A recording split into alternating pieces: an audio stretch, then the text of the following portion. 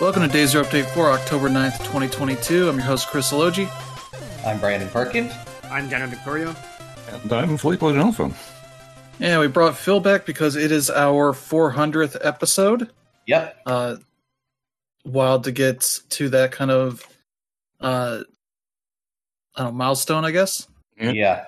Congratulations, a winner is you. Uh-huh. Seriously, what is wrong with us? But that's a fun milestone to get to, and we've got a decent amount of stuff here to talk about this week. Mm-hmm. We got Game Pass stuff. We got No Man's Sky saying, screw you. We got new updates for you. Ubisoft is doing an interesting Ubisoft thing things. with Game of the Year editions that nobody else is doing, so cool. We got some dates on stuff, including a somewhat surprising Need for Speed release with unique art style to it. We finally know when the other Persona games are coming, outside of the Royal release here in a couple of weeks. And we got we'll talk about the teaser trailer for the Super Mario Brothers movie. Ooh. That is actually happening. It seems like it. Yep. CD Projekt Red decided that working on one game for years and years isn't enough. They've announced like 5 or 6 games at once. We'll see what of those are feasible or not. Yeah. Since we got Phil here, we'll talk a little bit about PC stuff. In that NVIDIA has been having some fun over the last few weeks, talking about their new 40 series graphics cards that continue to increase in price. Yeah, I have thoughts. Yeah. Yeah. And then we also got some weird news about Disco Elysium's developers, some of which may not be with the company anymore, though we'll have to talk about that. It's a weird scenario, but before we get to all of that news, we'll talk about what we've been playing. And I'll kick it off here. I've been playing Return to Monkey Island. Beat it. Really enjoyed it. It has a lovely ending for what that game kind of is, as sort of a follow-up to the first 2 games that Ron Gilbert and Dave Grossman worked on. That kind of thing, and all the way that those 2 guys, their lives have changed and evolved since then. And then when you beat the game, you unlock a special bonus thing in the scrapbook that adds some more to that. So that's a fun and kind of lovely game to play, and also has a lot of stuff in it that is still to do, because I was looking at my achievements, and I got like 10 of them out of like 35. There's a lot of side stuff and such that I didn't do in there, and like one of the weird things they have is like, you just collect trivia cards all over the damn place that unlock or just ask you like trivia questions from the other games as well as the one you're playing and all that. So that's kind of a weird whole thing. If you mess up the trivia, you lose the card. So that's kind of a whole weird thing. Yeah, beating it, there's only a few puzzles I had some trouble with. One was the way the puzzle was presented, kind of led me to believe things were going a different way than it actually did, but I figured it out. The hint system is pretty well done. There's maybe one puzzle where the hints didn't necessarily lead me directly to the way that I was thinking, but it works out for the most part. You can still Google if you're having troubles with things. So yeah, that's a game that people should definitely check out. For that, it's on PC and Switch at the moment. The other game I'm putting some good time into is Potion Permit, a game that very much is in the mold of a Stardew Valley. As you are sort of the newcomer to this town, having become a chemist in the capital, and not necessarily like a scientist, more as a pharmaceutical kind of chemist, where you are combining these materials to make potions that help cure people's illnesses and ailments and all that kind of stuff. As a nice way of sort of replacing the farming with something that's pretty interesting and unique from the other games in its genre. But outside of that, it's a lot of chill stuff to it. It's a very nice kind of game to relax to as you play it. So yeah, been just continuing on getting some upgrades for my house and working towards stuff for my clinic. But yeah, still going with that. It's been a lot of fun. And the other game I'm playing is a new release called Picross S8. They finally got a new Picross out on the Switch, so that's been a game I've been playing with here and there. Usually before I go to bed, kind of thing. Just do some puzzles to get the mind tired and ready to go to bed. So yeah, that's still been a lot of fun. Nothing really new with that. It's just more puzzles, more stuff to do. So that's all I really want out of that game. So yeah, that's been pretty much it for me. How about you, Brandon? I have played and have finished Hard Space Shipbreaker. So it's for those who are not familiar with sort of the overall premise of this game. Basically, it's the future. It's a very hard sci-fi type future, and you're a person who is basically working as a shipbreaker out in the middle of space. You're not terribly far away from Earth, but you're because you can see it below you, but you're a ways from it. And your job is to systematically deconstruct and process pieces of these big spaceships. And these are like very functional looking spaceships. They're not overly fancy looking or anything like that. Some of them are newer than others. Some of them are more wrecked, and some of them are still very much running. See, one of the things about this game is that before you signed on to this job, you actually signed away your genetic code to Lynx Corp, which is the company that you work for. Basically so that if at any point you end up dying during your work, because, shipbreaking is a very risky job, they can basically clone you again and bring you back. But the downside to that is because since you're basically, for all intents and purposes, immortal, it means that they basically don't have to care about, job, like work conditions or anything like that.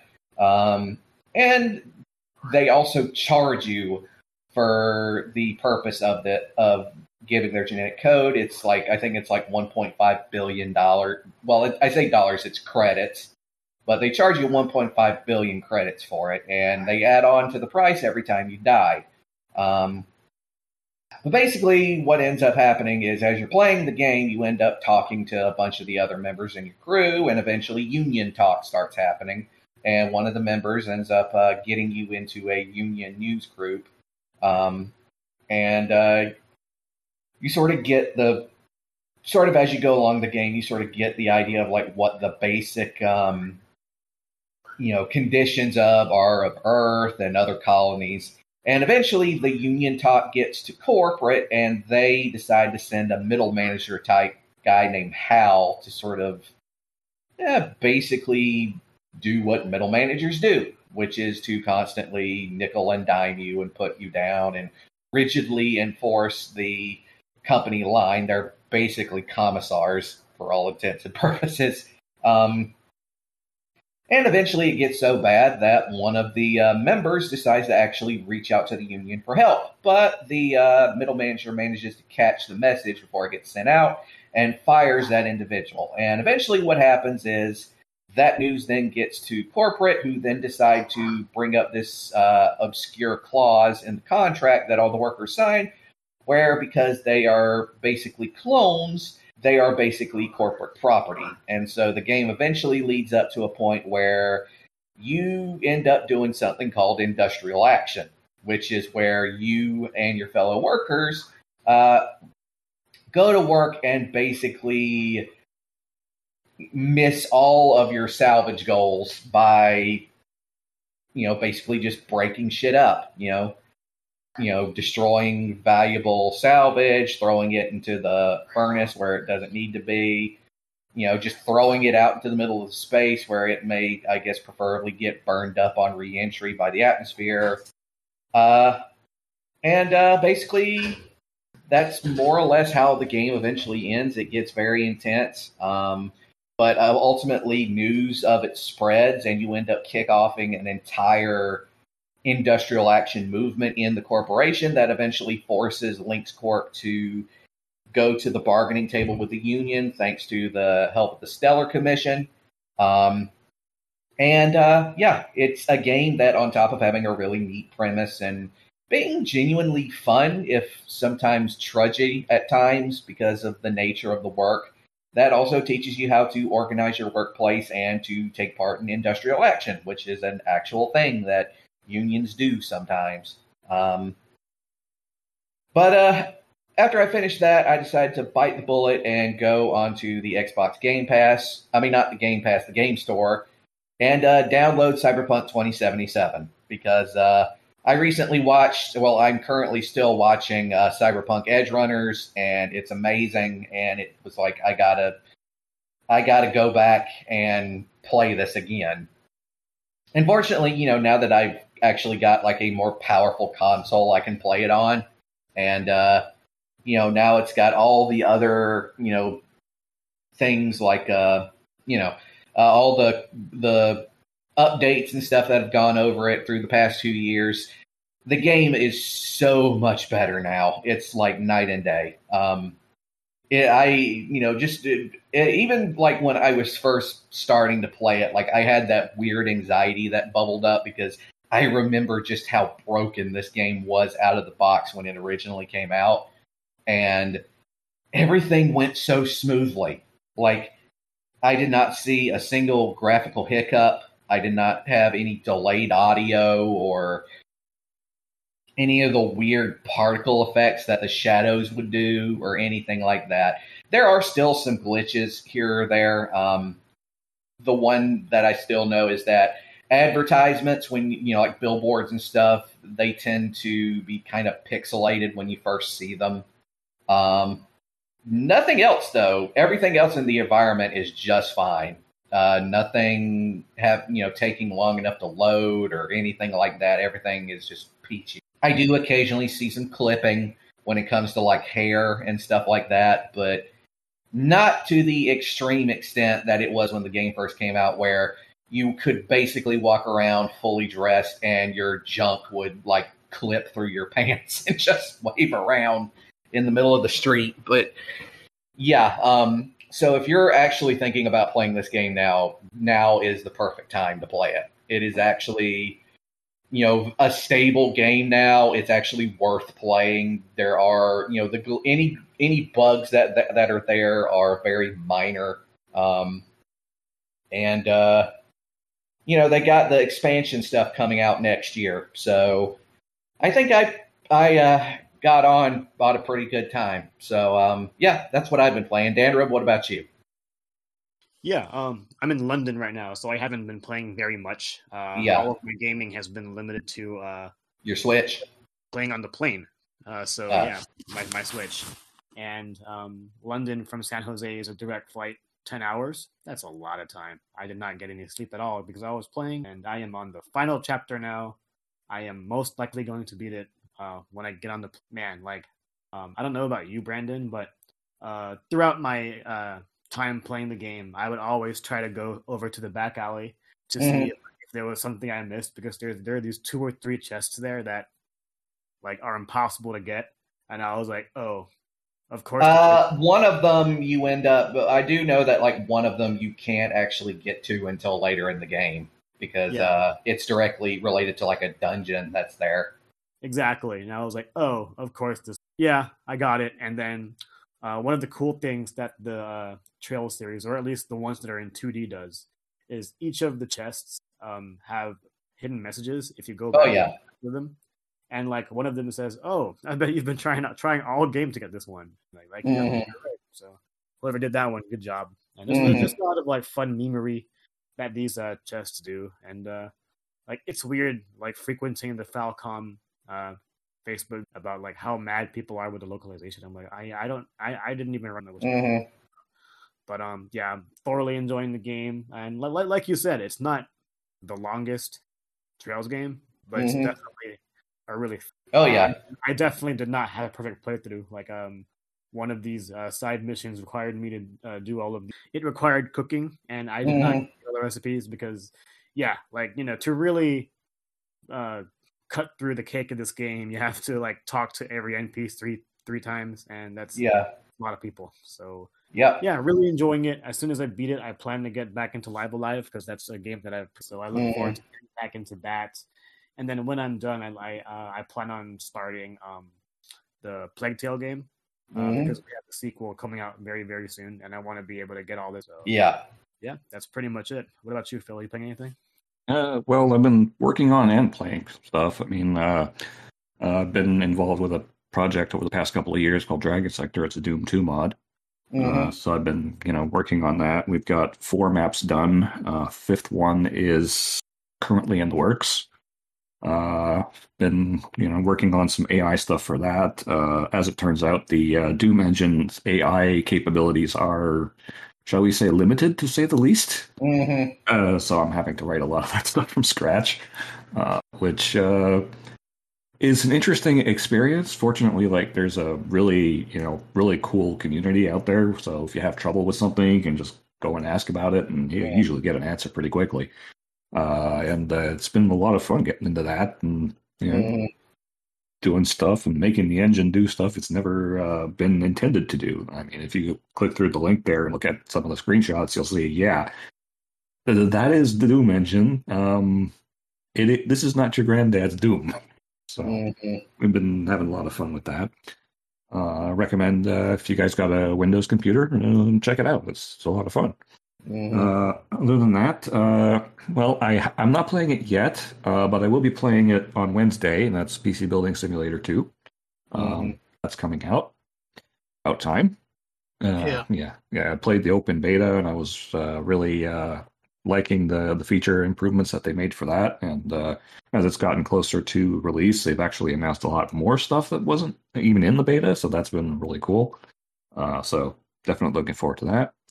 And apart from that, a lot of my gaming has kind of been retro stuff. I got Retrobit did a reissue of Gyruss for the Sega Genesis, so I got a copy of that, and I've been playing it. And that is a very hard shooter. If you have not played that one, it's got a very interesting mechanic where you have like a, it's called a TOZ system. You shoot it out, latch onto an enemy, and steal its energy.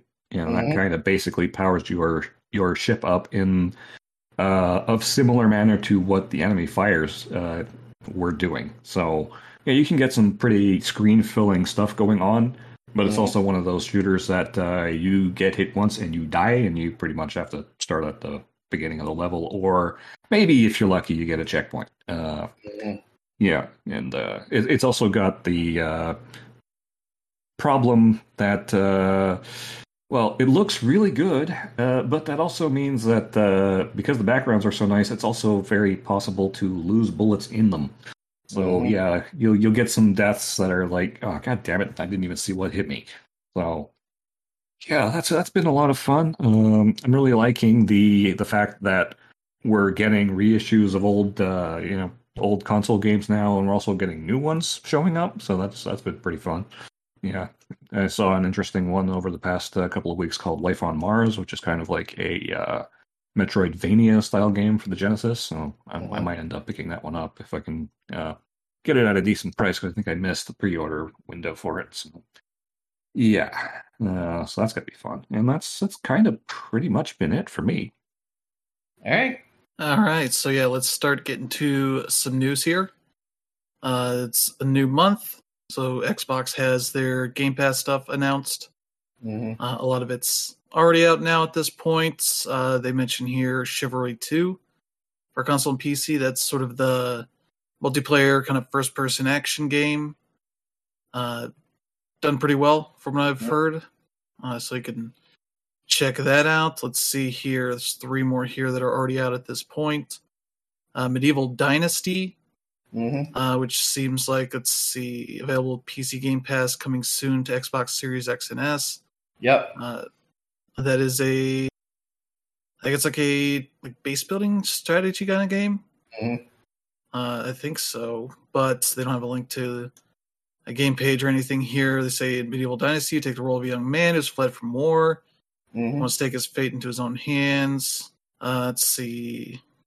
From being alone, inexperienced, and poor, you'll develop into master of many skills, leader of your community. Oh, it's maybe more a third-person thing. Yeah, I guess it is kind of a more third-person action thing, or survival RPG kind of thing. That's neat. Looks like a very PC kind of game.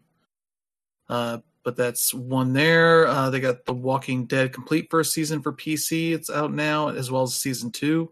So if you've not played that series, those are worth checking out. Absolutely. Let's see, October 11th, come up here in a couple days. Costume Quest is coming to PC Game Pass or console Game Pass.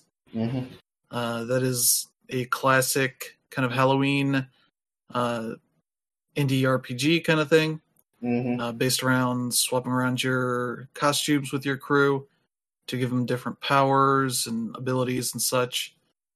They made a sequel, which I think is already on Game Pass, so you can check that out. Evil is another one coming October 11th.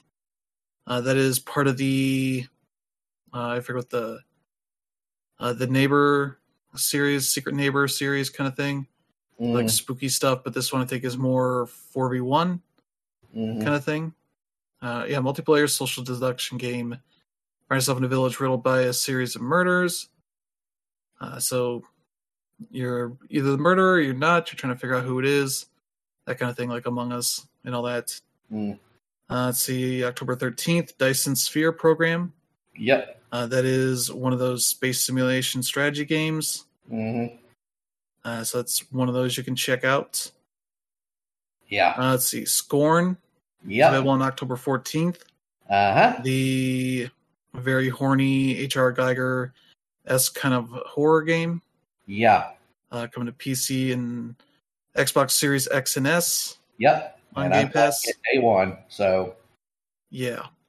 You can enjoy that all you want. Let's see, and also on the 18th, A Plague Tale Requiem. It's about a week and a half away. PC, Xbox Series X and S. It's the sequel to A Plague Tale Innocence, which is a very good game. So definitely worth checking that one out. Some more weird, creepy rat stuff is going on there. So yeah, and let's see. What else they mention here? Not much else. They're adding Canada stuff to Flight Simulator. World Update stuff, as they say here. So there you go for the most part. So some stuff to check out. Also something to check out, No Man's Sky. I guess coinciding with its release on the Switch, they released update 4.0 called Waypoint. That, as they say here, is overhauling fundamental elements of gameplay, including game modes, inventory size, and usability, milestones, journey cataloging, and much more. So yeah, one of the big parts of this is now there's more accessibility stuff for customizing the difficulty of various parts of the game. So you can say like, I don't want to do much of the combat stuff. So you can turn that down, or turn all the creatures to passive, so you don't get bugged by these stupid little crab monsters that'll fucking chase you over all over the place. Well, it's tailoring down, your need for, crafting materials or survival stuff, so you don't have to keep refilling things to keep going. So you could really kind of turn it into a really chill kind of experience if you want to. Yeah, that very much seems like a potential part of that. Just like, I just want to explore and find all the weird shit in this game. They got just make sure you don't accidentally wind up on a uncharted planet that has a bunch of lightning, because Zappy Zap. Yeah, Zappy Zap, and you aren't getting that shit back. Yeah, I'm trying to see. The problem is the thing they're showing for that is scrolling up and down constantly, the GIF. So it's hard to see exactly what Okay, yeah, there's death consequences part of there, so you can say like, you don't lose any items when you die. Mm. Or you can have it just say like, delete your save. Just fuck you. Okay, do you want to go that hardcore? Yeah. Which they do have hardcore mode. That's basically like the Diablo stuff where it's like, you go as long as you can. If you get on a bad plan to start, well, try again next time.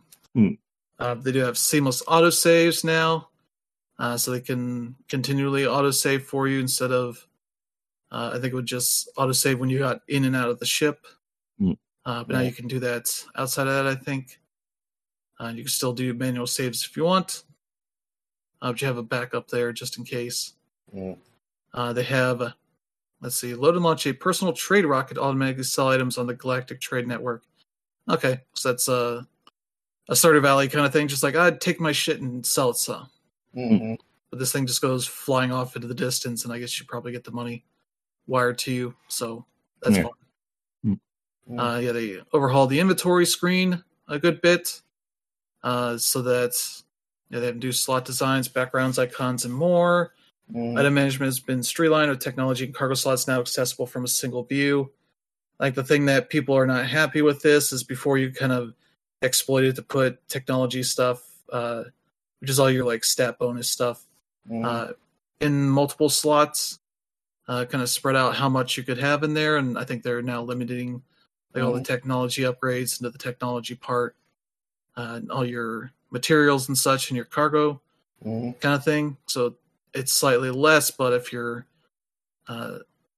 just looking for upgrades, most of the normal people playing, it should be a pretty good upgrade there. And obviously for the Switch versions out now, it seems like it's a pretty good port. I'm not going to play that, so enjoy that. They do add AMD Fidelity FX 2.0 support, FSR2. To this, there's super resolution stuff, the DLSS type stuff. So that should hopefully help the game run a bit better for people out there. And I'm not even a third of the way through this, so there is a preset just for relaxed game mode. You want to experience all facets of gameplay, from story to survival to combat, with reduced danger and minimal grind. Which is very much like a Minecraft kind of thing. Like, just don't have shit fucking attacking me all the time. It seems like Switch has some special stuff as well. You can collect a special ship and multi-tool if you buy it and play before November 7th. So there's that. And there's a lot more. Dynamic difficulties. Drop pods now have more things that you can do with them. All sorts of stuff. So yeah, definitely check out this blog post if you want to see more details. There's a lot here. As is with all their updates. Also, if like you were ever curious about No Man's Sky, but you don't want to spend full price on it, wait until they drop a patch, because they always drop the price when they do. You can usually get it for like $30 or so. That's a good game to get for that price. Speaking of prices, though, Ubisoft decided that went the complete opposite direction. They're like, Far Cry 6 earned, I think, 2 Game of the Year awards somewhere on that big site that does the cataloging all the Game of the Year awards. So they are putting out a Game of the Year edition. For $120. And you're like, that's a lot, and that's the actual price if you go look up. Like, it's live on Xbox and PlayStation Store right now.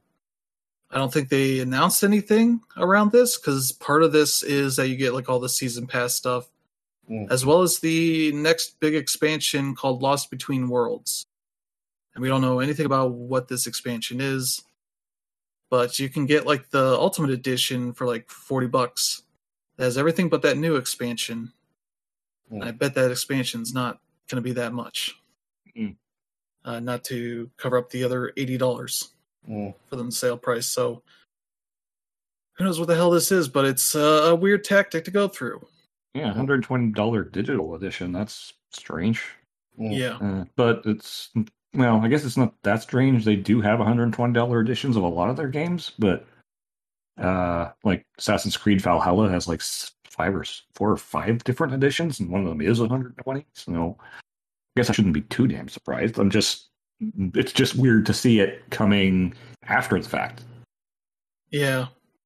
Yeah, I mean, for me, I actually really enjoyed Far Cry 6. Then again, it was my first Far Cry, and I am a Giancarlo Esposito fan, Stan. But, all that aside, like, what's really weird about this is the base game was like $15 2 weeks ago, and all of a sudden you want to release the $120 Game of the Year edition, and then reading the actual article, it's funny seeing that it never actually won any Game of the Year awards, and the one person that did award it doesn't seem to play games at all. So, yeah, it's a funny story. Ubisoft is gonna Ubisoft, I guess, and yeah, I don't know. They've only been in the news for weird reasons, and it's just strange. Like, talk about like just weird 180s that developers and publishers go through each generation. I mean, like during the PS3 era, like there was hardly any value in Capcom's name. Now they're once again one of the best third parties available, and Ubisoft was killing during that time. Now it's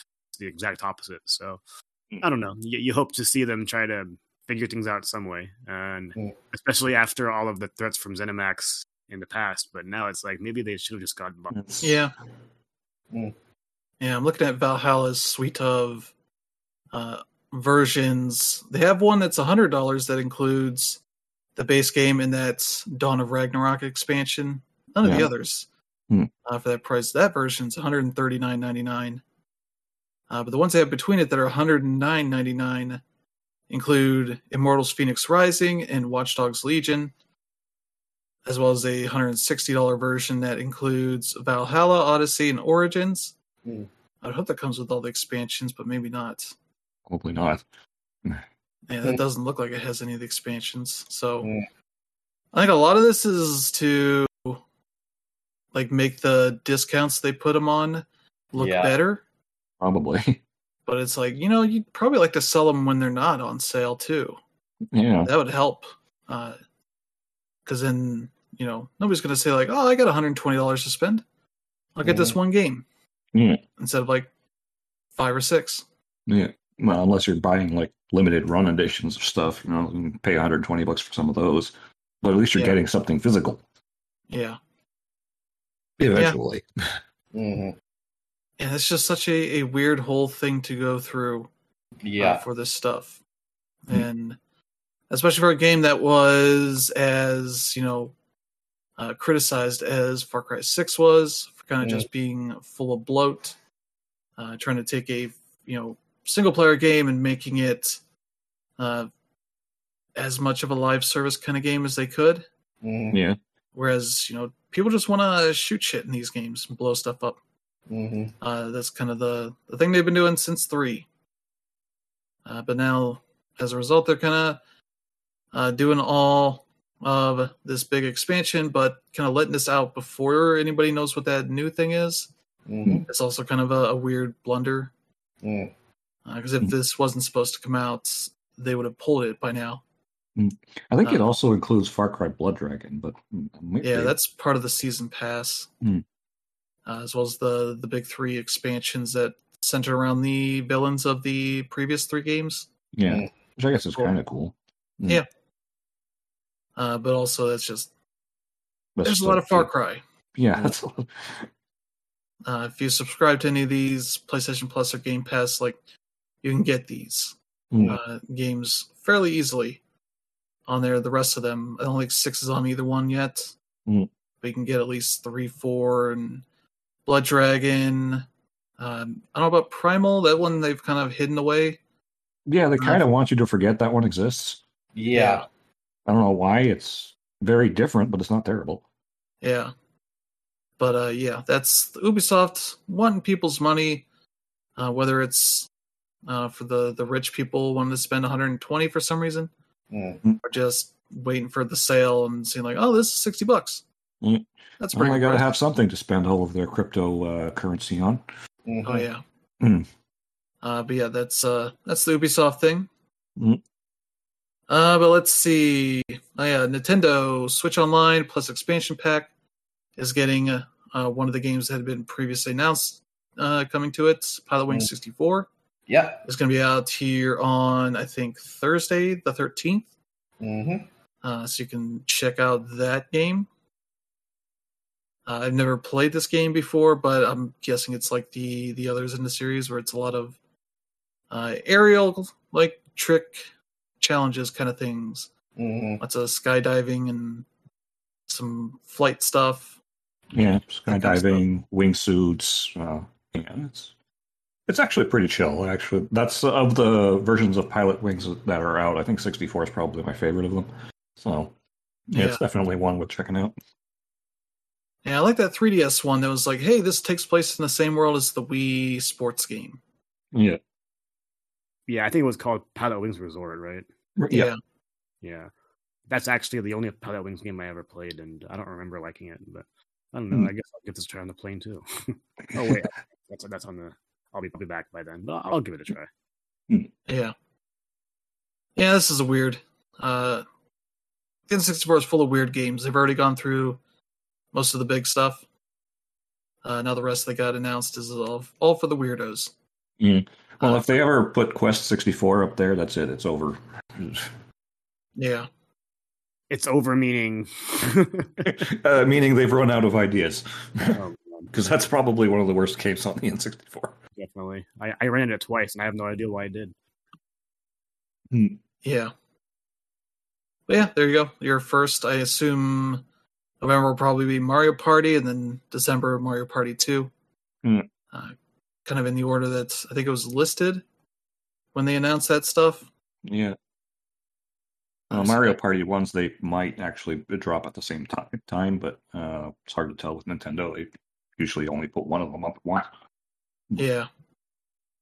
Yeah, I don't know. I think it's going to be staggered so that, they keep people subscribed to that. And they can play Mario Party 1 for a month and play the other Mario Party games and get to 2 and then get a 3 just to make sure you want to kill yourselves by the end.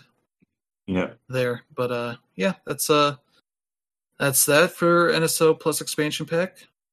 There's still other stuff coming out here, and especially here, October 20th, a new Monster Rancher game is launching, and it's a pretty neat one called Ultra Kaiju Monster Rancher, where instead of just creating little like Pokemon-esque kind of monsters, you're pulling out kaiju. I think a lot of original ones, but some stuff that may be tied to like Ultraman. Yeah. At least that's the way it's framed in the Japanese version. They don't mention it here for the American release or the Western release here, but yeah, that'll be out October 20th, physically and digitally. Yeah, and this looks pretty cool. I mean, I like the Monster Rancher concept, but they were always just kind of impenetrable to me. But I might actually give this one a try. Yeah, I just like the concept of raising giant kaiju, just cause. Yeah. Let's see here. They do say here at the end, one of the kaiju regeneration features, search for music, won't be implemented in the North and South America version. Which I'm not sure. I guess you're not able to just search for music to generate these things? I guess not, because of reasons. Yeah, that's weird. That's the main way you would get music on this thing. Yeah. Or music to use. I'm sort of confused by that, but it also in Japan has a search for NFC-enabled devices thing. Which I don't know what that means either. You'll probably find a phone or something. I don't know. Yeah. There's been more details on how this thing works, especially in the West if they're disabling one of the a bunch main of things. features. Yeah. Because it's a cool idea, but not so much if it's a lesser game. Yeah. So that's weird. We'll have to take a look at that and see what's changing for the Western release. And report that probably next week. But for now, that's a thing you can keep an eye on. Another thing, there's a new Need for Speed game coming out, finally. From whatever Criterion is right now. They're the ones working on this. Need for Speed Unbound. The prequel to Ridge Racer Unbounded.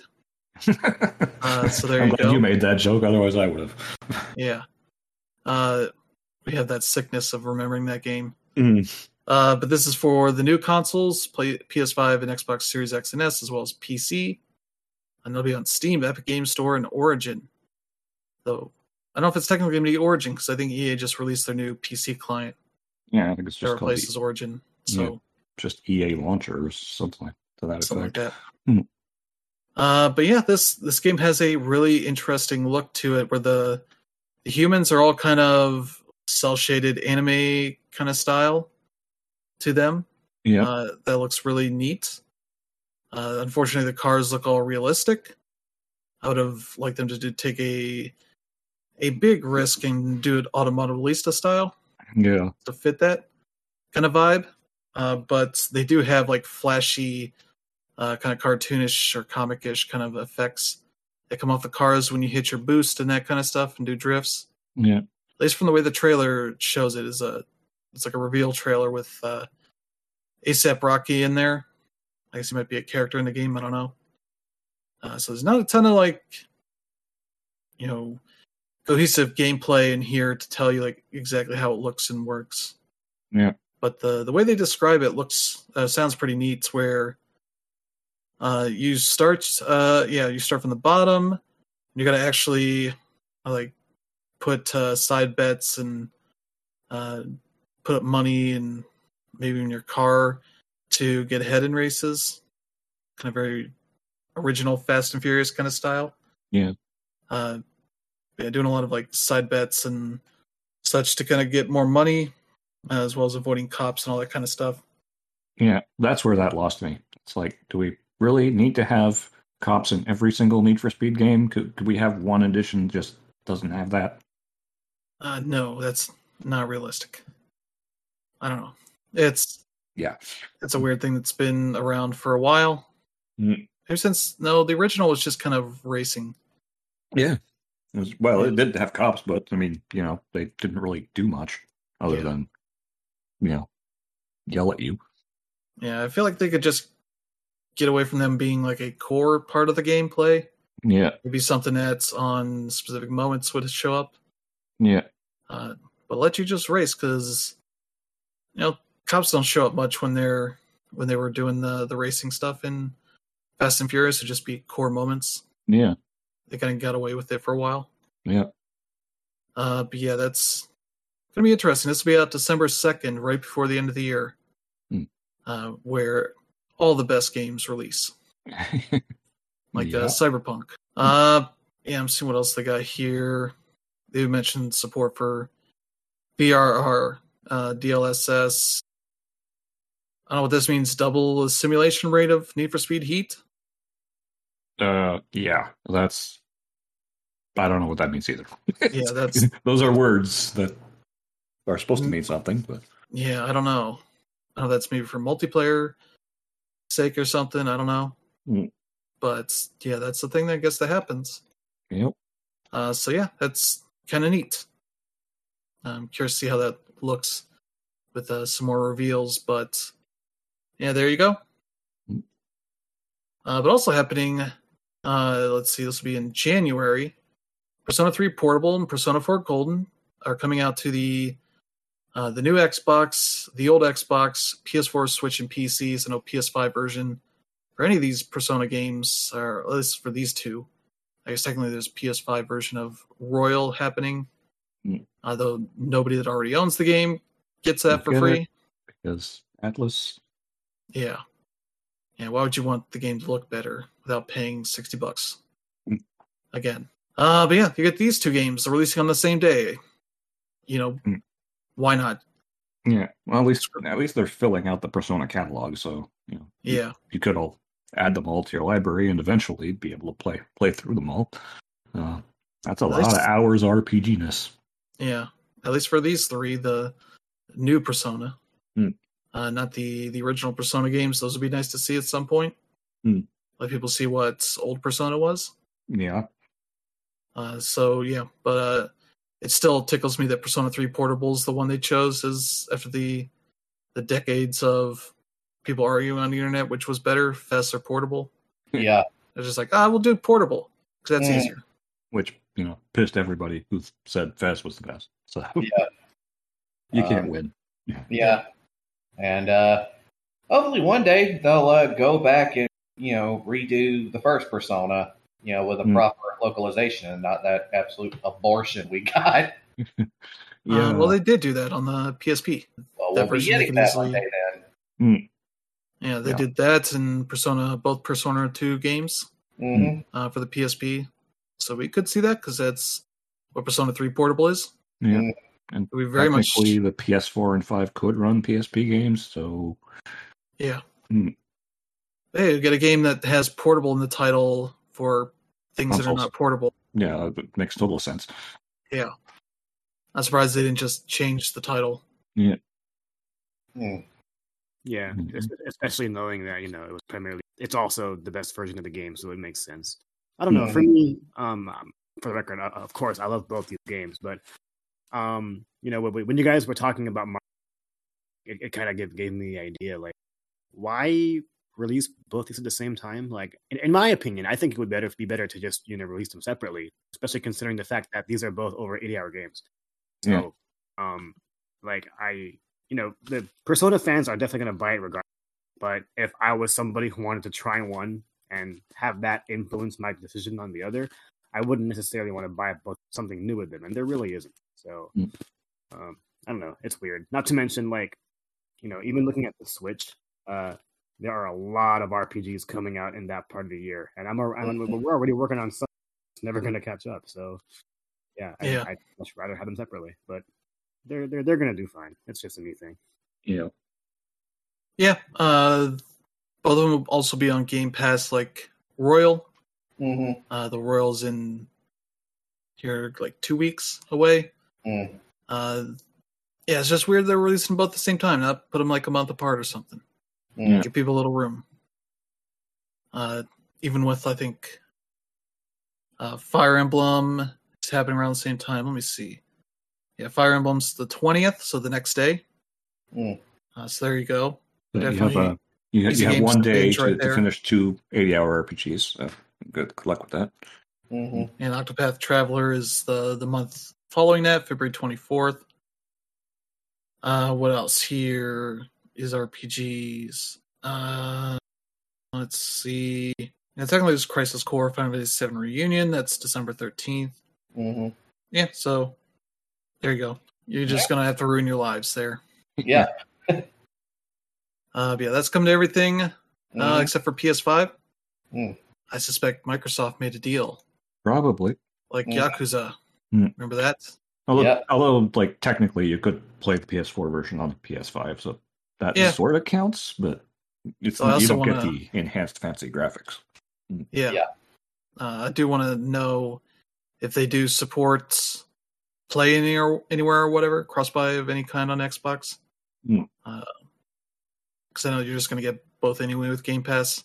I'm just curious if it would support that, and maybe when the PS5 versions come out, if you bought it on PS4, you get the upgrade for free. Very generous thing, instead of making you pay another. God, I hope they're not $60 for those versions. I think it was $20 on Steam. It should be that price for both of them. That makes more sense. They are catalog titles here. Yeah.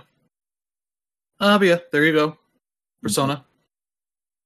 Let's scroll all the way down. There we go. We got they finally had the direct for the Super Mario Brothers movie. Managed to spend 10 minutes talking about this before they showed a 2.5-minute trailer. Yep. Most of which is just set up. You see Bowser's weird island spewing lava that never ends. Somehow never drains out of lava. It's Mario World. It doesn't run on logic. They run up to this ice kingdom that these penguins are at. Yep. I guess maybe the penguins that you run into in Super Mario 64 and other games. Yep. I just we're gonna take you down, and you see they're just throwing snowballs at him. Yeah, and they're just bouncing off. And then you got Mario just showing up. He falls out of the pipe into the Mushroom Kingdom as Keegan-Michael Key's Toad is surprised by what he's seeing. Yeah. And they decide to figure out what we got to go do something, I guess. Yeah. And that's out April 7th. So yep, I have to admit it looks good. Like they really did well on the art direction, and Jack Black absolutely kills it as Bowser. Still not entirely sure with Chris Pratt voicing Mario. Yeah, we'll have to hear more than just 10 words because that's about all we got. But I know for a fact that I probably wouldn't be able to handle 2 hours of Charles Martinet. So yeah. I mean, like, let's not walk around thinking Charles Martinet would be a better choice. That's insanity. Like, after this, I watched that video on YouTube of Charles Martinet's like Instagram or Snapchat stories where he brings like Mario and Luigi figures around the world and they talk to each other. Oh, those are Vine. Yeah, those are okay, Vine. Yeah, and like they're hilarious, but 2 hours of that, no, thanks. I'm good. But like I'm with Brandon here. I think Illumination Studios did it all right. And like I said earlier, like it doesn't have to make sense. It's Mario. Like they made up with this shit. So they might... And I just love that they're just leaning into it. You know, it doesn't make sense. It doesn't have to. It's just supposed to be fun. The atmosphere of that trailer was amazing. I loved how expressive all of the characters looked. It's just, I had no expectations when going into that trailer that it was going to be anything that I wanted to watch, but it kind of sold me. Yeah, and then like my excitement here as far as the voices are in whoever plays Kamek, because like that was hilarious, and Keegan-Michael Key's Toad also really excites me. He seems like he's gonna be bonkers. So I mean, like, we can go ahead and talk about Chris Pratt all we want, but you know, I grew up watching the Mario cartoon, and like he wasn't Charles Martinet. Like it made it work. So no. I'm not totally giving it up, but at the same time, it's like, how much will Mario have to talk anyway? You know? So, let's see. Yeah, so Kamek is voiced by Kevin Michael Richardson. Goro from the original Mortal Kombat movie. That's interesting. That's amazing. What else did he do here? He's in the Invincible series as the Muller twins and Monster Girl. Let's see. Oh, he's Dr. Hibbert on The Simpsons. Okay. Nice. At least since 2009. Even though he sounded more like Dr. Nick Riviera. But Jerome and Cleveland Brown Jr. in Family Guy. Principal Lewis, Billy, Nameless Bum, and American Dad. Yep. So he gets around on that kind of stuff. So yeah, he's got a lot of stuff here, a lot of voice work. So yeah, like everybody else here, does a lot of voice stuff. They got plenty of opportunities for more trailers. We'll see if Mario's ass gets bigger at any point.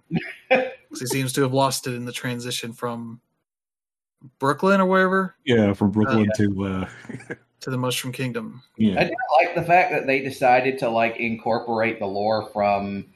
I can't remember. Was that whole thing about him and Luigi originally being plumbers from Brooklyn getting sucked into the Mushroom Kingdom? Was that something that was originally an idea that Nintendo had, or was that something that the localizers at Nintendo of America came up with? That was American localization. That's what I think. Yeah. Japanese story was a little bit stranger than that. I heard that. Yeah, I'm trying to see where that might have come in. Oh, this is just the Mario Wiki. They just like Brooklyn's a borough in New York City. Like, no, that's not how this works. Their first appearance of this place, it was in Mario's Time Machine. Also mentioned in many biographies that he lives in Brooklyn. Yep. This doesn't tell me anything about the history of Mario in Brooklyn. So that's bad Mario Wiki. So there you go. That's a thing that's happening. It looks like a solid one of those animation movies. So curious to see more trailers because we still got like Donkey Kong and Cranky Kong are supposed to be in this, and some other stuff. And so we're not even close to any of that. Yeah. I mean, like so far so good. Of course, they can still screw this up, but let's hope this is Illumination we're talking about. Like this is Illumination, but this is also like not. This is not HBO's Last of Us. So. Yeah. Yeah, next up here, CD Projekt Red announced 5 new projects. One wasn't enough for them. Yeah. But I guess the success of Edge Runners and The Witcher show spurred them on to like, hey, we need to do more. So let's see. I really wish that corporate learned their lesson from last time because. Well, they've learned a couple of things here we'll talk about. Let's see. They announced The Witcher Sirius. That's just code names here. It's by the Molasses Flood. I think the Flood and the Flame devs. Yeah. So they're working on. Let's see. Yeah, the Molasses Flood game, codenamed Sirius, is set in the Witcher universe and is being created with support from CD Projekt Red developers. Differ from our past productions in a sense it's targeted a broader audience. On the single-player experience, gamers will be able to play with others, as Sirius will contain multiplayer. There you go. Imagine what that is. Oh, boy. There's going to be a new Witcher trilogy, codenamed Polaris, that they are described as a trilogy following up with all the stuff that The Witcher 3 Wild Hunt did. Famously short development game. Yeah. They say there will be 3 games in the saga, and we aim to deliver them over a 6-year period, starting from the release of Polaris. Even they like, we're not going to count from when this starts. We're going to go when the first game ends. Basically, announcing this like it's going to be a Mass Effect style thing, where it's like we're going to have the framework done with this first game, and we'll be able to pump out 2 more pretty easily in 6 years. That's like, okay, words. Good luck with that. Because look at what happened with BioWare when they did that. Like, they did fine. They're all good games, but things changed. Just play the Mass Effect trilogy. The collection that's out now, and you'll see how drastically those games changed from one to another. Yeah. I do like the naming thing, because the Polaris is the North Star. That's their guiding light for this thing. So that's a neat little thing. Other than the way other companies do it, like, it's codename Red. It's like, what the fuck does that mean? Let's see. And the last The Witcher game is Canis Majoris. Another full-fledged Witcher production. It will be created by an external studio that Michael just spoke about. Like, this is the next game is headed by experienced developers who worked on earlier Witcher games. Tech-wise, we plan to use Unreal Engine 5 and the toolset we are creating for Polaris. So, like, that's the thing they're hoping will streamline things, is they're moving to Unreal Engine 5 for a lot of this stuff. Versus the Red Engine, whatever they call this. The Red Engine. Internal one that, did so well with Cyberpunk 2077. As well as The Witcher 3 Wild Hunt. That game was pretty rough at launch. Not as bad. It was good. It was really good, but it was rough. It took a while for them to get to there. Yeah. And we're still waiting on them to finish the game tech-wise, because they're working on that PS5, Xbox Series X and S version. So they're still finishing that up. I think it's supposed to be out later this year, so we'll see what a version of that game that runs really well on consoles looks like. Then they followed up with like, hey, we're doing another Cyberpunk game. Codename Orion. And this is... they also mentioned the Phantom Liberty expansion. That one's coming out. As another thing they're doing. But Orion is their next big Cyberpunk game. That is being done with their new Boston studio. That's being headed up by some of the core devs that were the leaders on Cyberpunk 2077. So that's so that could be that, no details, just another one of those. Something in that world, but they haven't really quantified what that's going to be. Hopefully they get rid of all the transphobia that's in that game, because there's a lot of it. I jumped back into that and was like, oh yeah, there's this disgusting pop machine that has this model on it. She's also on posters and other shit all over the place. It's hard to not run into it. Get rid of that shit. Unfortunately, the game has been anime washed so that people have forgotten about that stuff. Yeah. So yeah, that's the unfortunate part of that. Yeah, I will say that I do appreciate the fact that they're keeping consistent with their code names. Yeah. Yeah, naming it all after stars, and the last one here is Hadar, Hadar. A completely original IP coming from within CD Projekt Red. Yeah, the main studio. Let's see. Yeah, we had started thinking about it a few years ago. Early stage conceptual works commenced in 2021, and for the first time in our history, the IP is being incubated entirely within CD Projekt Red. It's important to understand that we are not making a game just yet. We are working on the foundation of this new setting. So that one's up ways off. Yeah, that one's a few. That years maybe be off, PS6 and Xbox. Yeah. I don't know. I don't know what kind of dumb name they're going to give it after that. Yeah. Series M and N. I don't know. But yeah, that is kind of the big part of it. But yeah, they are also doing some multiplayer stuff in their things, I guess, and there's a big message you can read about the various things they've done. So yeah, that's a lot of stuff they got on their plate. At least one of them is purely a conceptual game at this point. Yeah. Well, I'd be worried if they weren't outsourcing a lot of this. Yeah, they seem to have realized that they can't do all this stuff internally.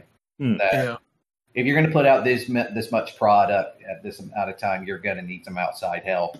Yeah, mostly by setting up their own satellite studios. Yeah. They have one that's been in Vancouver for a while. This other one that's setting up in Boston. So that'll be the one in charge of the new Cyberpunk. Getting that money for North American talent. Yeah. I am legitimately interested in like what kind of original IP they're going to end up creating. They got the fantasy and the sci-fi. Yeah. So modern warfare. There they go. That's their new IP is. Actually, something more like World of Darkness. Yeah. Like something like that. Harry Potter. That's what they're doing. They're doing their own version of Harry Potter without the transphobic people involved. Well, maybe. I don't know. We'll see how that goes. There's time for people to show up. Yeah. Well, never know. But yeah, that's kind of neat. Though, still got work to do with Cyberpunk. I've heard they've added cloud saves to that thing. Yeah. Which I was listening to Jeff Gerstmann talking about, like being like, oh, okay, yeah. Transfer the save from playing the PC version at launch over to the PS5 version, like replaying the ending stuff. And then after he did that, the game no longer let him interact with anything. Then that save got uploaded to the cloud. Infected his PC version, basically can't play the game anymore. And he's like, I'm not starting over again. That's it for me. I'm done. Thank you, cloud saves. Yep, and that is because saves on the original version of the game were busted. Yeah, that should be something. It should be like, your save's like pretty old. We should maybe warn you, like maybe allow you to turn off the cloud saves after you initially download it. Yeah, so you don't send bugs back up into it. But unfortunately, cloud saves allow for that stuff to happen. Yeah, I mean, like. You played Diablo 3 based on console. And it's like every time they do an update, they basically go, hey, we need to update your save game too. And it does some stuff, and then you play. Don't find a way to take this back to an unupdated version of this game. Yeah. Or else we'll kill you. Yeah. So, you probably don't want to play the unupdated version anyway, but that's just me. That's why they make discs. Yeah. You play offline. Yeah. You're like, with the terrible loot system. Yeah, let's play this raw. So yeah, there you go. Cyberpunk and all that.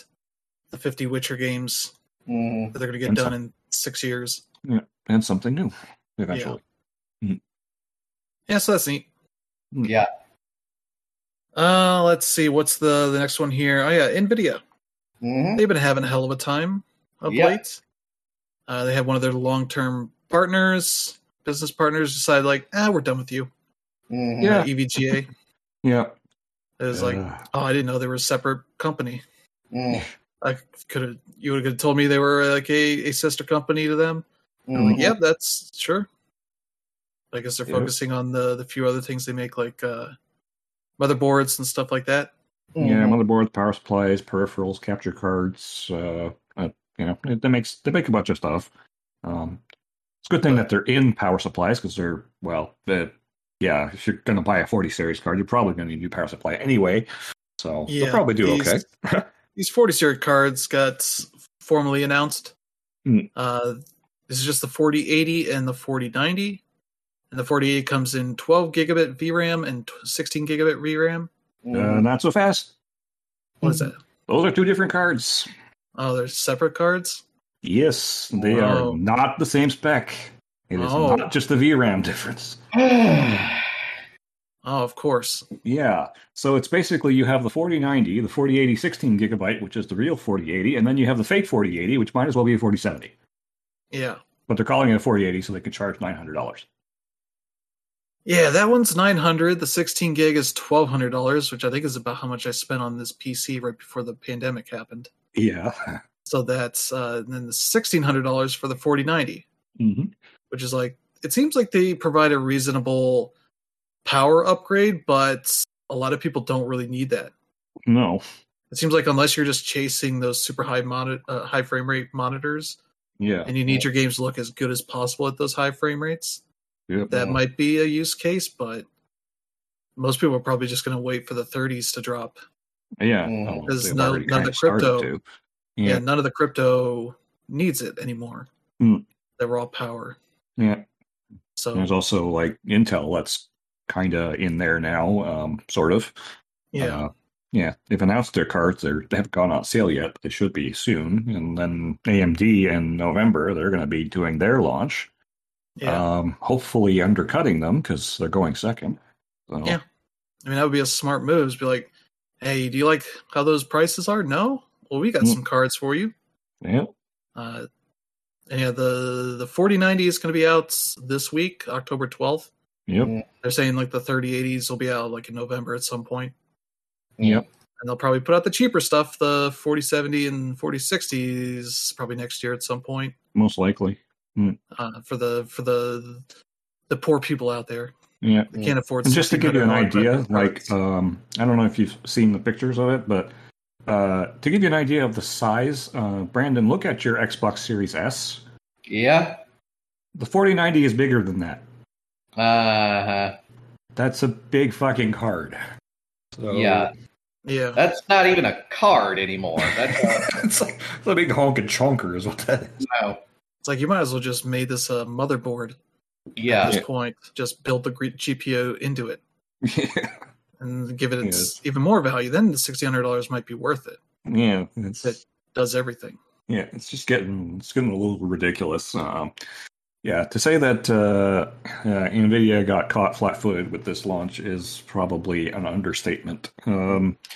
They're basically pricing things as if the crypto boom is still going on, despite the fact that it isn't. And they're hoping the people who just buy anything are all in for this. Yeah. Whereas everybody else sell a bunch of them. There's just a bunch of people that are just going to want the best and buy it. But from what I'm hearing, if you want to get a 4090 at launch day, chances are you're probably going to be able to because they shipping a fuck ton of them. For some reason, they think there's a whole lot of demand for $1,600 graphics cards. Yeah. I mean, they got to get them out in the channel. They can't sell them to crypto miners anymore. Yeah. It won't be like the 30 series trying to launch in the pandemic. Yeah. Where people had to wait in line for a chance to get one, digitally or physically. Yeah. Now you just walk up and get them, and they're dropping prices pretty quick. Yep. I was looking at the 3090 Ti at Best Buy. That had dropped $900 from $2,000 to $1,100. Yep. I was like, well, that's just a lot of money still, but still overpriced. But yeah, I would maybe jump in for a 3070 at a decent price. Yeah, I was looking at those are like $500 to $600. Yeah, it's that's pretty decent. Bit more reasonable. And I'd probably be able to upgrade to that without too much problem. But also, these things require a lot of power. 450 watts for the 4090. Yeah, 850. So you're going to need a big power supply. Yeah, I recommend the 850 watt, and I would not go that small for that card. And like go for a full 1,000. Yeah. You're already spending $600 on a graphics card. Don't get cheap out anywhere else. Yeah. If you can spend $1,600, you can probably spend $200 on a power supply. Sorry. Yeah. Like the memory bandwidth and all this, it looks pretty good on that front, but most people aren't going to need that on a PC. No. Especially at these prices. Yeah. For now, I would just if you're looking for graphics cards, just wait a couple of months for AMD to get their new line out. At least that's going to start, putting some price pressure on NVIDIA. So their cards might start going down. And there's always the used market now that there's a bajillion used cards out on eBay now. So yeah. The least part of this announcement, one of the most interesting things they announced was like, hey, we're doing this RTX version of Portal. Yeah. That looks really good. Yeah, I'm going to be downloading that when it comes out. Play that. Yeah. I think pretty much everybody has Portal in their Steam library at this point. So yeah, it should. So that'll be another reason to replay that. Yeah. Maybe play that and put the commentary on if you haven't done that. Yeah. That's a fun way to do it. I enjoy that. They did announce a new feature that's kind of coming out around this is RTX Remix, which allows for modders to more easily sort of outfit these old games with ray tracing stuff. Yeah. I'm going to have to dive into that and see see what can be done. So wouldn't mind adding ray tracing to Doom. Yeah, they do did it, but I want to do it better. Yeah, they do show Morrowind here. It's like, here's what original Morrowind looks like. And here's like sort of how it can look like if you do the extra work on that. That's kind of neat. Yeah. Yeah, it's really going to depend on how flexible an engine is. So we'll see. Yeah, so there you go. NVIDIA. Banking on the rich people. Cards. Yep. Jensen's got to pay for his leather jackets somehow. Yep. We'll get to our last story of the day. Disco Elysium did really well. The studio behind that, what is it, ZAUM? There's sort of two of those. There's a collective behind the company. Yeah. And like when they were getting serious about making this game, they formed an actual development company for this. In Estonia, I think they were in the UK when they were working on the game itself, but the artists that started the collective were out of Estonia, sort of thing, and released Disco Elysium. That was a critical and financial success for them. Yep. All that, and it seems like, unfortunately, maybe the money people decided to push out the creatives. Yep. In some way, Martin Luiga, who was an editor on the game, put out a big blog post saying, like, I, Martin Luiga, founding member and secretary of the ZAUM Cultural Association, as well as the assembler of most of the core team, am hereby dissolving the ZAUM Cultural Association, not to be confused with the ZAUM company, on which subject I would note that neither Kurvitz, Hindpier, nor Rostov are working there since the end of last year. Their leaving the company was involuntary. He said, which would seem like bad news for the loving fans that are waiting for the Disco sequel. Kurvitz was the lead designer on whose novel the game was based. Yep. Rostov was the lead artist whose impressionistic oil paintings define the aesthetic of the game. Helen Hindpier was one of the main writers on the game's exceptional script. Yep. Who was the one that was at the Game Awards accepting the prize for Best New Indie Game. Rostov confirmed the departures in a tweet, attributed all three members. And so, it seems like this, the studio's internal announcement of Kurvitz's departure late last year also contained a threat of possible legal action against him. Any split would have been made messier by Kurvitz and Rostov being shareholders in the studio, sources said. It's also clear ZAUM has gone out of its way to try and keep the situation quiet. Kotaku, I guess, tried to reach out for an interview in February Mm-hmm. Studio declined on his behalf, providing no indication the developer had already left the company. Mm-hmm. And yeah, there's no real indication why this all happened. Yeah. But Luiga's posts and subsequent comments and tweets seem to insinuate the core team was pushed out by the business side of the studio. The money people come from a background which says you got to grab when you can, even when it does not make much economic sense. Mm-hmm. In response to one commenter claiming the suits have killed Disco, Luiga posted a picture of the game's executive producers, Thomas Havel and Kaur Kender. Mm-hmm. Havel was previously convicted of investment fraud in Estonia, while Kender was the one who initially persuaded Kurvitz to write the book that would later inspire Disco Elysium. Mm-hmm. Once we got Kaur on board, everything really started flowing because Kaur has a superpower that's very important in capitalism. Mm-hmm. He understands money. Earlier this year, Amazon inked a deal with DJ2 Entertainment, the production company currently planning film adaptations of Disco Elysium and a bunch of other games. Yeah. But yeah, they haven't officially announced a sequel for Disco Elysium, but people know that they are wanting to do a new game. Mm-hmm. Saying, doing like Baldur's Gate 2 to Disco Elysium's Baldur's Gate 1. Yeah. Which is like a hell of a thing to say. Mm-hmm. But yeah, that's disappointing and unfortunate. Mm-hmm. Studio hasn't spoken out on this or anyway. Yeah. It seems to me like these, like the money people just decided to, basically cut and run. That's what it kind of feels like. Yeah. They don't want. They've got the IP. They've got the deals coming in from whatever Amazon and stuff. So they're going to be making some money off of that. Yeah. I figure they probably feel like, well, we don't really want to make another game. We don't want to be in this that long. So, I mean, one of the money guys that they mentioned. Yeah, I mean, one of the money guys they talk about in the story is he was convicted of fraud at some point. So it's like, huh. Yeah. This really sucks.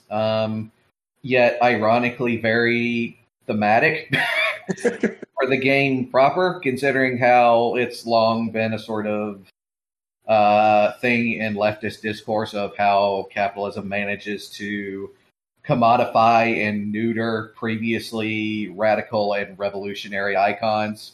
Yeah. Just look, have you seen a Che Guevara shirt lately? That's like a really good example. But yeah, it sucks. Yeah. That's it. The only good thing is that these talented creatives are probably going to be able to go out on their own and get funding from absolutely anybody at this point. Oh yeah. Yeah. So there is that. But they won't be able to work on Disco Elysium, but I'm sure they'll have some fun ideas that they can come up with. Yeah. Yeah. And yeah, it's been a year. They're probably just relaxing and trying to figure out what the next thing is. Yeah. Because before they just had a cultural association. They're I will just spitball and throw ideas out and just work on stuff and see if anything inspires us to do something bigger. Yep. And that book was pretty good. We should do something on that. Kind of thing. So, yeah, no idea, but definitely those people have a golden ticket for whatever their next idea is. Yeah. Whether they do it together or sign up with another studio. Yeah. That wants to do it. Mm-hmm. Yeah, I honestly based on what's been going on in the industry, I wouldn't be too surprised if Embracer Group ends up buying that that money half of that studio. At this point. Yeah. Yeah, that would certainly fit the theme. Yeah. Coming and buying out we got Disco Elysium. Yeah. Yeah, what's left of it? Sure. Yeah, but to be fair, I kind of the Oli 8chan shit that went down a few years back, whatever. That was a company doing some pretty stupid shit. But since then, I do have to give them credit. They've actually been operating in some pretty good faith. They've been putting out a whole bunch of those they've been looking at what people actually want and releasing like updated versions of them that will run on modern consoles and stuff like that. So yeah, I can't hate on them too much. Yeah. They own limited run now, so yeah, that's weird. Yeah. Mm. Taking Saudi money. Yep. So yeah, there's capitalism. Go where the money is, and the Saudis have a lot of it. Yep. And that's a whole thing there. Yeah. Hey, at least they got to make a landmark indie game. Yeah. Something that will inspire a lot of people. Mm. That all these are the people that show up at the Game Awards, accept their award, and give a shout out to Karl Marx. So they added their own mark on the culture. Yeah. Yeah. So there you go. Yeah. But yeah, that is gonna do it. It's been 400 episodes. Yeah. Been a long journey on that front. Yeah.